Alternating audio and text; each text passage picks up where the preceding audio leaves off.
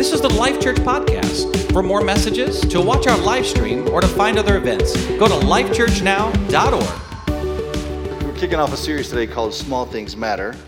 And let me just kick off with this verse. It's going to be the leading verse that we're going to be using through the series next 3 weeks. It's Galatians 6:7. This is how it goes. Don't be misled.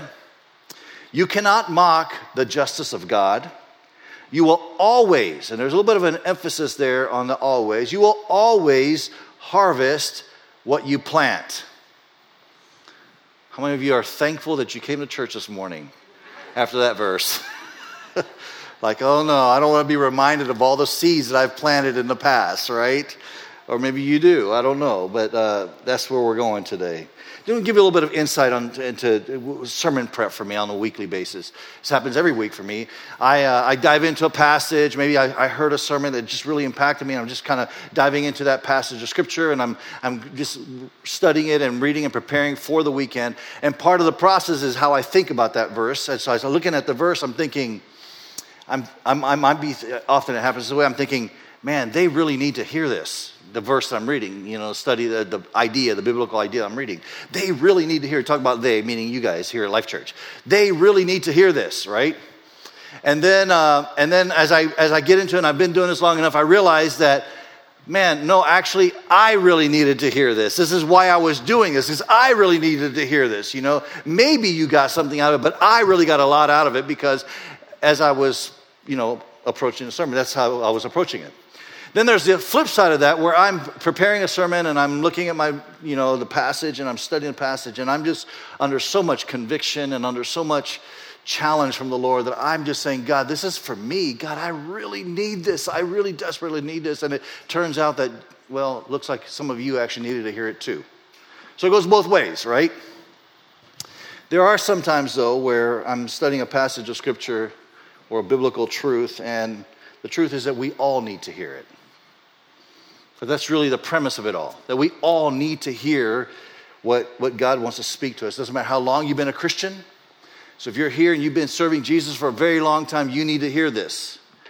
Or if you're here today because your friend bribed you to come to church and bought you lunch. I'm going to buy you lunch if you come to church with me and you're really not a Christian.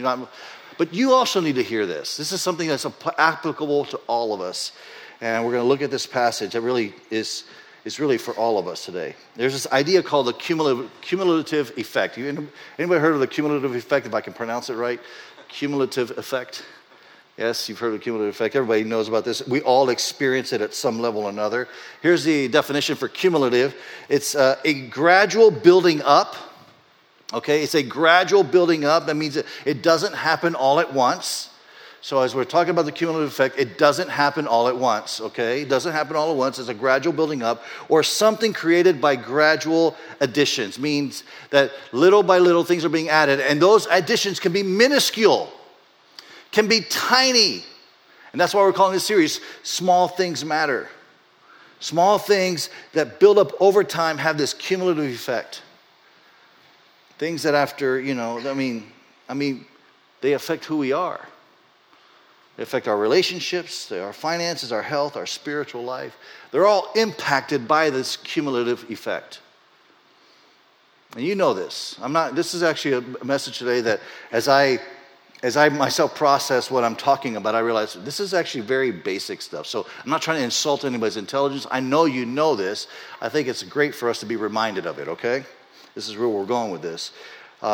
We know this about the cumulative effect. The thing is that we don't often realize it. We don't often process it. We don't often think about it. We sometimes may not think that small things matter, but they do matter, right? That the decisions you're making today, the choices that you're choosing today will impact your future. They impact who you become. And so this is where we're going to go for the next several weeks. Here's a few examples of what I'm talking about. A person can become a millionaire by winning the lottery, right? How many want to win the lottery? So you see, very good Christians. They don't raise their hand because they're not buying lottery tickets. Just kidding. Just kidding. Like, win the lottery, just tithe, okay? No, I'm just kidding. Boy, I'm really digressing. You can become a millionaire by winning the lottery. But here's the thing about winning lottery. it's like 1 in 10 million can win the lottery. This is not the norm. It's the exception rather than the norm, right? The norm is somebody who is wealthy, who over time did little things over time, and at the end of their life or towards the middle of their life, they've become wealthy. They've just been adding and adding and adding. This is the idea. So there's a 25-year-old young lady who decides she's not going to drink the expensive coffee at Starbucks anymore. She makes a decision that she's not going to buy lunch at work anymore. Instead, she's going to pack her own lunch and take it to work. And the reason she does that is because she wants to put $5 a day away towards like a mutual fund. Now you say $5, well, Rich, that's so little. I mean, anybody can do this. It's so easy to do. Exactly. It is. And so she's with her friends and she goes to Starbucks and her friends order their, caramel macchiato and whatever, all the different ones there. I only order one. I order the brew coffee, but she just gets her regular coffee. And her friends harass her and like, come on, it's only a $5.83 drink. No big deal, just get it. Get what you want. But she sticks to her gun. She's not going to do it. And every day puts $5 away towards a mutual fund. By the time she's 67 years old, 42 years have passed. And every day she's put $5 away in a particular type of fund that's, say, netting around 10% interest. She will have over $1 million just by doing nothing more than just $5 a day. And we listen to that and we're like, well, Rich, that's just too easy. It's too simple. We want big solutions, right? We find ourselves in financial crises and what we want is a big solution, God to come through in a miraculous way. It's true that it seems easy. It's easy to do. It's also easy not to do. And you know that. We all know that. I wish that when I was 25 years old, somebody would have preached this sermon to me. Because it was easy for me not to put $5 away every day for my whole life. It's easy to do. It's also easy not to do. It's easy to order water instead of soda, but it's also easy to order soda. I'm guilty. I have my daily run to Come and Go for my fix, Diet Dr. Pepper. Okay, a lot of confession going on here. Conversely, talking about money, conversely, you meet somebody and they're $25,000 in debt, right? They have this huge credit card debt. They're just not happy with it. And it's likely that they didn't actually just, one day went to the mall and had this $25,000 shopping spree. That's not usually how it happens. The way it typically happens is, $20 here, $30 there, that $100 purse, that, okay, I'm not trying to stereotype. It's not that just women have the credit card debt, but what I'm talking about. It's just these small incremental things that that happens over time. And when they get that first bill, maybe the bill is for $600 or $700, they look at it and they're shocked that they actually spent that much in a month on a credit card and stuff that they can't really remember. They're shocked at the bill, but they say to themselves, well, it's just $600. I'll take care of it. I just can't take it right now, but I'll take care of it. And so sometime down the road, but they don't really take care of it. The pattern continues. The seed planting continues. And before long, they find themselves with $25,000 in debt. And then they say, I don't know how this happened. I'm not exactly sure how this happened. You see, the cumulative effect, it works for you. It also can work against you. Another example of this would be in our health, our physical health. And so I have a picture here. It's a disturbing picture, but there's a picture. Okay, this was me last week while I was really working out while I was gone last week. I was just gone a week, but actually, no, this is very disturbing. Actually, we won't keep it up here long, but just making a point, okay? First of all, you're laughing because that's not rich. But the second reason is because I've only been gone a week. Like I wasn't here last week, right? So I've been gone a week. So most of you haven't seen me like in 2 weeks. And this doesn't happen in 2 weeks. In fact, I don't even think this could ever happen, really. It would involve miracles for this to happen. Like divine God coming down and say, yeah, I'm just going to tape muscles onto his body or something. I don't know. But okay, we can move that picture. Thank you. But this happens in our health, right? It doesn't happen overnight. We want that. Even if you had the best fitness regimen ever designed, you couldn't accomplish that in 1 week or 2 weeks. Maybe not even in a month, depending on where you are, right?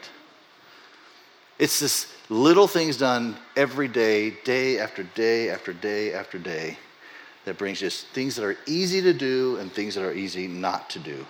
This is true even in our relationships. As a pastor, I've had the unfortunate experience of having to talk with couples about divorce, them divorcing, and it's not been pleasant to have those conversations. It's been difficult to have those conversations. It's a lot of emotion and a lot of water under that bridge, a lot of stuff that's happened, years of accumulation, and you ask the question, what happened? And oftentimes the answer is, I don't know. We just grew apart. We fell out of love with each other. Maybe you could point to some little things here and there, but for the most part, for most couples, it just happened that way, right?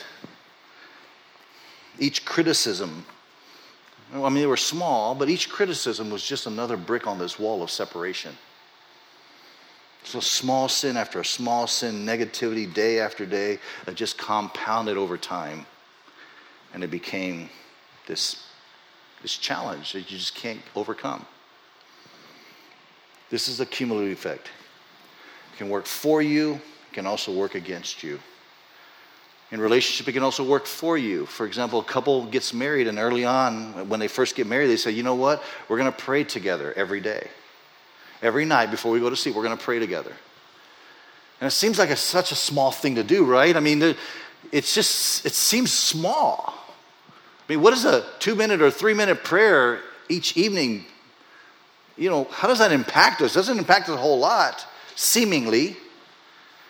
But if you do it night after night after night, this small thing that you're doing night after night after night turns into a life where you've developed amazing intimacy with that partner. And not just with that partner, but with God. And the three of you walk in such a connection and community with God and with each other just because of a 2-minute prayer, 3-minute prayer each night. This is true for us in every area of our lives. We tend to be defined by the things that are easy to do and the things that are easy not to do. Now, this is a simple principle, and I think sometimes we know it. Because I'm talking about it, you're saying, yeah, Rich, this all makes sense. I get it, especially when you think about money, when you think about relationships. We all get that, but I think we tend to overlook it.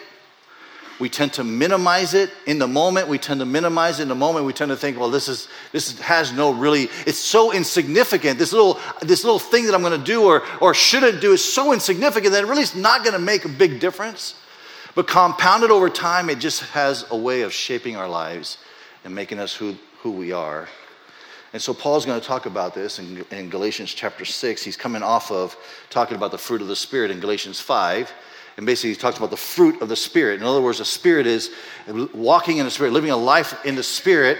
There's these Spirit deposits that are being made, these seeds that are being planted by the Holy Spirit in our life that are resulting in things like love, joy, peace, kindness, all of that kind of stuff. It's good stuff. But then in Galatians 6, he kind of warns us that there are other seeds that we plant. And when we plant these other seeds, what happens oftentimes is we get a harvest that we don't really want. So in Galatians 6:7, I already read it once. I read it in one translation. I'm going to read it in another translation just in case you didn't understand. You know this, you've heard of this, but you didn't actually catch it on the first translation I read. It says, "Don't be deceived. God cannot be mocked. A man or woman, a man reaps what he sows." A man reaps what he sows. You can't fool God at all. You might be able to fool your parents. You might be able to fool your teacher at school. You might even be able to fool your spouse, but you can never fool God. You cannot fool God. See, God has built this law into the universe. It's the law of sowing and reaping. Just is. In fact, there's a lot of laws that God has established. Like one of them is, for example, the law of gravity, right? You think of the law of gravity. I don't, like in terms of mechanics, physics and mechanics, I don't fully understand the law of gravity. There's some of you engineers in this room, you get it, you understand it, but I don't fully get the law of gravity. I know it exists, Now I can choose, I can say to myself, you know what? Because I don't understand it, I don't believe it. Or because maybe you could say, I just don't want to believe it, so you might say that, but it doesn't suspend the law of gravity. In fact, the knowledge of the law of gravity is what keeps me about this far away from this edge, because I don't want to, this 230-pound frame landing on that floor, you would laugh probably. Yeah, you would. That's right. So, hey, it happens. A few years back, we were in our building in North Liberty, and I was climbing through this. I was up above the ceiling, pulling some cable through, and there were my pastors on the other side of the wall were feeding the cable through, and I caved down through the ceiling and landed on this bookshelf, hit my back, fell on the ground. It was a loud noise. A ceiling grid came down. The pastors ran around to the other side where I was, lying on the floor there, and they looked at me, and they all very, with a lot of concern said, "Pastor, are you okay? Rich, are you okay?" And then I said, "Yeah, I'm okay." And then they all started laughing. And one of them even pulled out his phone to take a picture, So that happens. So you might get a kick of me experimenting with the law of gravity and falling onto this floor. But listen, it's a law. It's just what it is. I could choose not to believe it. I could choose to ignore it. But it doesn't change the fact of the law of gravity. And so it is with the law of sowing and reaping. You don't have to believe it, but it still is. And that can either work for you or can work against you. So in Genesis 1, God explains this in physical terms. This is what he says. Let the land sprout with vegetation, every sort of seed-bearing plant. So he's talking about seeds here and plants, okay? Every sort of seed-bearing plant and trees that grow seed-bearing fruit. All right? So fruit, seed, plant and seed, trees and seed, okay? These seeds will then produce the kind of plants and trees from which they came. So this is something that God is saying from the very beginning about the things of nature, trees and plants and seeds. And he's saying the trees that you're going to get, the plants that you're going to get are going to come from a seed that was planted. They're not going to be different from each other. They're going to correlate to each other. Okay? And he says, and that is what happened. So basically, that is exactly the story that's happened for us. And so what I want to do is I want to look at some of these ideas of seed, sowing and reaping, and talk about some things that I think are very obvious to many of you. As we talk about it, I don't want to insult you. Like I said, I don't want to insult your intelligence. You know what I'm talking about. I don't want to insult your intelligence. But I think sometimes we ignore it or we minimize it, okay? So the first point is this. The seed you plant matters. Seed is a very tiny little thing. And it might seem insignificant. But the seed that you plant matters. And I know this is obvious, right? Because if you want corn, you're not going to plant soy. Right? If you want corn and you plant soy and then soy comes up out of the ground and you look at the soy and say, what's going on here? You get mad? Well, you shouldn't get mad. You planted the wrong seed. Like if you want a pear tree and you plant apple seeds, what do you think you're going to get? I know, I'm just like, you're looking at me and saying, Rich, we know this stuff. Get to the meat, right? See, it's obvious, and yet somehow in our lives we get frustrated, maybe even surprised when we harvest things that we don't really want. We legitimately wanted a pear tree, but we planted apple seeds. And so that's what we got. See, the seed you plant matters, and Paul says you shouldn't be surprised if this is what you get from the seeds that you've planted. In fact, in Hosea 10:13 says this, you planted wickedness, and now you reaped evil. I know, this sermon is like going downhill, isn't it? You're like, oh man, let's get it over with, Rich. I mean, what did you think would happen? What do you think would happen? When you sow seeds of greed or selfishness, you're going to get a harvest of discontent. When you sow seeds of laziness and passivity, you're going to get a harvest of disappointment and regret. When you sow seeds of anger and rage, you're going to get a harvest of arguing and fighting and constant discord. See, what happens often is that when this is our story, when we've planted certain seeds and then we're getting a harvest that we don't want, it's not really what we wanted, we never really wanted this, our tendency is to try to blame others because it's kind of embarrassing when you say to go around in the neighborhood and say, man, I've got some pear trees coming, and then Suddenly you have apple trees. Like your friends are like, dude, do you even know the difference? You know, they would mock you probably. It's kind of embarrassing. So our tendency is to blame others. And so we like to blame people for the things that are going on in our lives, the seeds that we're planting. And so we would say things like, I wouldn't be so angry and full of rage if my dad hadn't been so abusive to me. Or I wouldn't be lusting if my wife would pay more attention to me. We tend to blame others. As a pastor, I've noticed that people oftentimes like to blame God as well. Like it's not the first time this happened where a man has come into my office and he's angry. And he's angry at God. He says, my wife left me. Why did God let this happen? I don't say this, and maybe I do, but I don't say it in these kind of words. But what did you think would happen after 15 years of neglect? Those seeds that you were planting. What do you think would happen after years of just conflict every day? This is what happens, right? And so a wife comes into my office and she wants love and intimacy in her relationship, but the seed that she's planted is control and criticism. And so she doesn't get what she wants. I'm talking about relationships. So there's like I said, this works for you and it works against you. It's also work for you and against you, even in spiritual realm. We don't have to talk about the heavy of a relationship, for example. We could talk about things like joy. Say you're here and you're, as a Christian, I just want to be a more joyful, happy person. Right? I just want to have more joy in my life, more positivity in my life. But you continue to sow seeds of bitterness and you don't extend forgiveness to others and you compare yourself with other people and it's the constant this and constant. And then you, at the end of the day, you wonder, why isn't God giving me more joy? Why don't I have more peace? Well, what do you think would happen from planting those seeds? I mean, if you want peace and joy, then you need to sow seeds of gratitude and thanksgiving. That's how you get peace and joy. By sowing the right seed. So the seed matters, right? Small things matter. Genesis 6:8, this is what Paul says. Whoever sows to please their flesh, from the flesh will reap destruction. Whoever sows to please the Spirit, from the Spirit will reap eternal life. Basically, Paul is saying, we're all planting seeds, and they either lead towards destruction or they lead towards blessing. So what are you going to do? Right? Another principle that I think is obviously, you know this, is a seed won't grow until it's planted, right? You get it? You don't put it in the ground and water, it's not going to grow. This won't happen. It's an obvious truth. This is why Jesus tells us in Matthew 7, he says, it's the wise man who hears my words, he says, who hears my words and puts them into practice. That's the wise person. And he's contrasting to those who just hear the word and do nothing with it.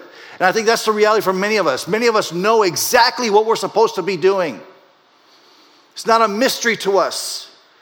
We know exactly what needs to happen to result in a better marriage or in a better financial world or in a better, relationship with our kids or in a better, job experience. We know exactly what we need to be doing. The seeds are in our hand, but they're not getting planted. They're not being put in the ground. Years ago, many of you know that we're not the green thumb kind of family. We don't, like most plants that we purchase die. So just so you know that, okay? But years ago, I thought, I need to get some flowers in our yard. It's such a bare yard. So I went to Lowe's and I talked to a sweet old lady there at Lowe's and she's like, yeah, petunias are some of my favorites. So I went looking for petunia seeds. And I found a little packet of petunia seeds.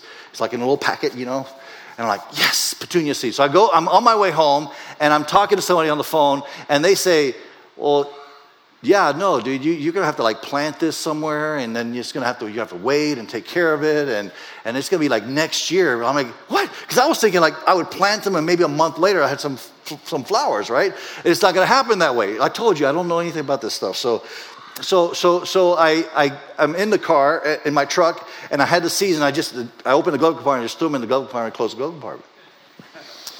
So years later, my truck, I had this, accident in my truck, and it gets totaled, and the insurance company wants my truck, so I'm clearing it all out, and I found that little packet of, this is 8 years later, I found a little packet of petunia seeds, Now, I didn't get that packet and look at it and say, darn petunias, why don't you grow? You should have grown. You should have become flowers by now. 8 years have passed, right? I didn't do that because I knew good and well that it wasn't planted. It was still in the pack. It was just there. And I think that that's oftentimes where we are. That's the tendency in my life, probably the tendency in your life, is to know exactly what God wants you to do, but you don't put it into practice. You throw it in the glove compartment. Okay. Last truth of sowing and reaping is you will always reap more than you sow. That's an obvious truth. If you plant some apple seed, you expect to get many apples, right? You expect a bigger harvest. The law of sowing and reaping teaches us that small things matter. They matter. They either lead towards tremendous destruction or they lead towards tremendous blessing by those little seeds that we're planting. It doesn't matter. You always reap more than you sow. I think it's easy for us to think, though, sometimes that it's not a big deal.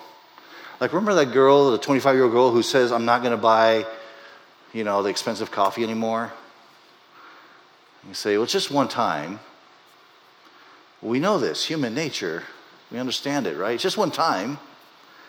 And then it's another time. And then it's another time. And then it's another time. And before long, it's just our habit.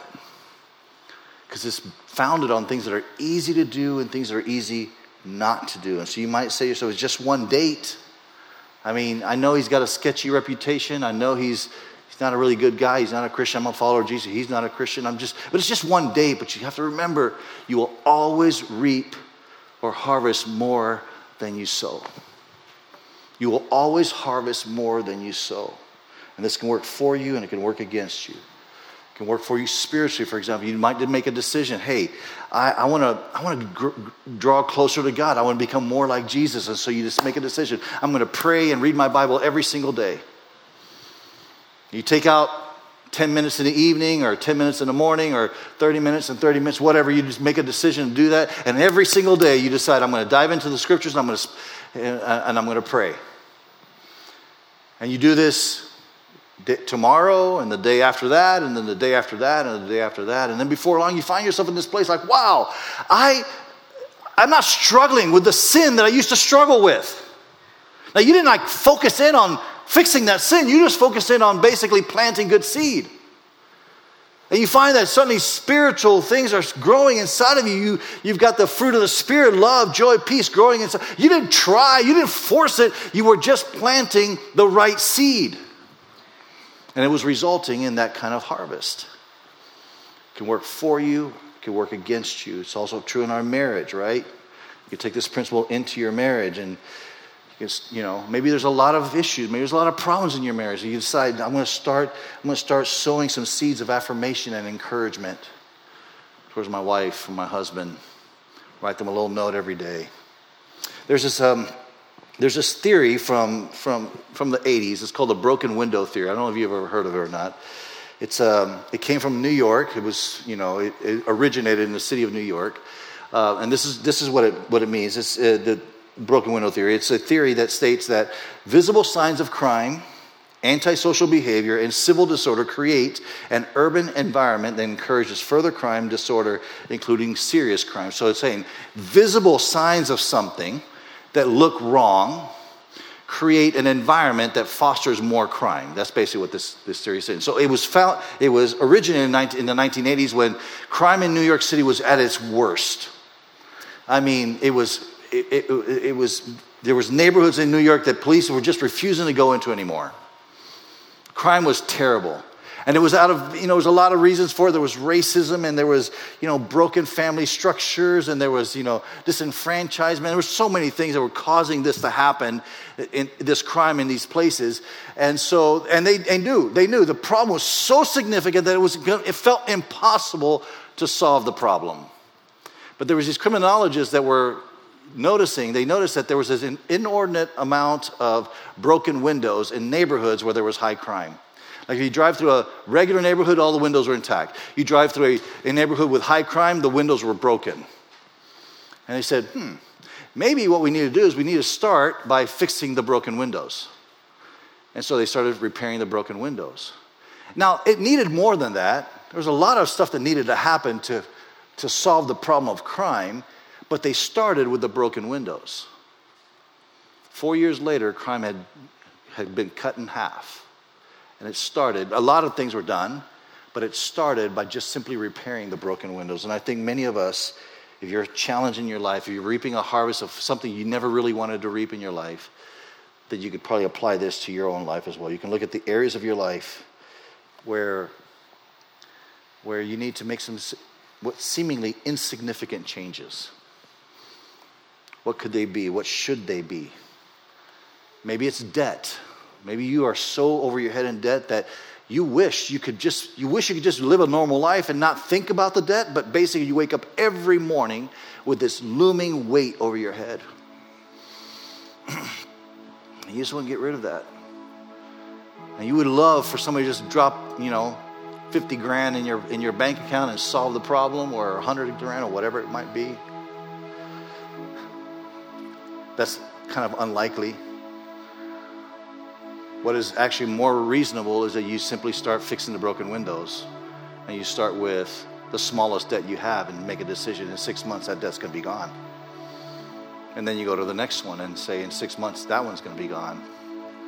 And they go to the next one and say, in 6 months, that one's going to be gone. And you just kind of start doing that. It's amazing what happens with the law of sowing and reaping. It just starts multiplying itself. And before long, you find yourself not only being able to pay off debt, but you find yourself with more money in the bank, more disposable cash. And you're like, wow, what's happening here? Well, it's the law of sowing. You're planting the right seeds.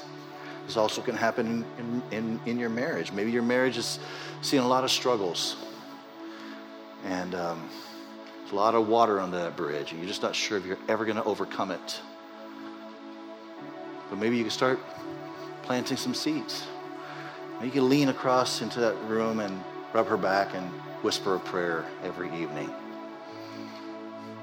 I heard, just sitting here in this room actually, powerful testimony of amazing transformation in a relationship that literally was on the brink of divorce, and how God has transformed it simply by the right seeds being planted. I mean, he's sitting here. I'm not going to point him out, but he's sitting here right now. Maybe you know that you need to be praying for your kids. You're a dad here, and you need to be raising your kids in the fear of the Lord. You mean raising your kids the way they should be growing up as followers of Jesus Christ. And you know that you should be praying for them. You know that you should be investing in them, but the seed is just in your hand and it hasn't been planted.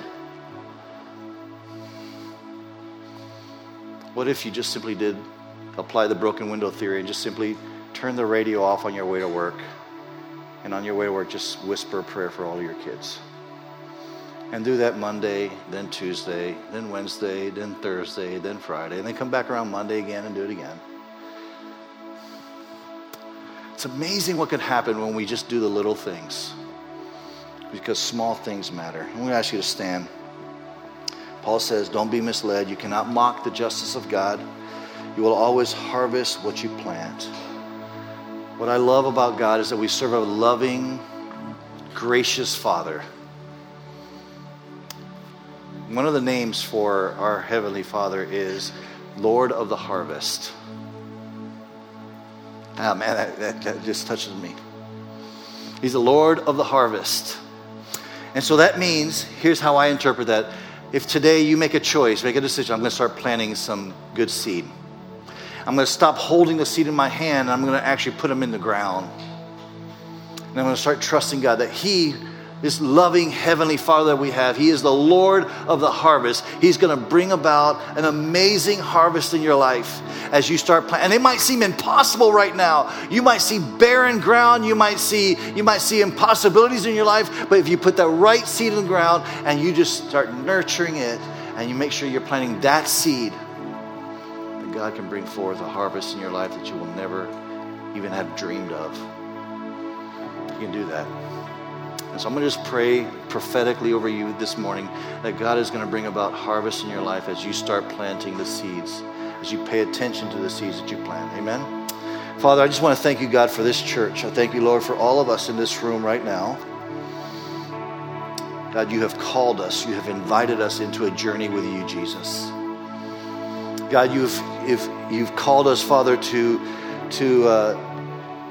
not simply just live a life on this earth, but Lord, to be witnesses for you, God, to live a life that brings glory to your name. And Father, that happens in many ways, how our life gets expressed in the world that we live in. So Father, help us to start planting good seeds today.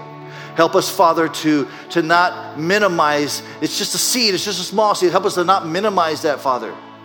Lord, there are some in this room that are planting seeds, Father, that are going to reap destruction in their future. God, will you convict them of that, Father? You will call them away from that, Lord. And Father, there are those in this room that are they know what they need to do. They know how they need to do it, but they haven't planted the seed yet. Father, will you help us to be people who plant good seed and trust you for a harvest that we have never even dreamed or imagined. In Jesus' name, amen.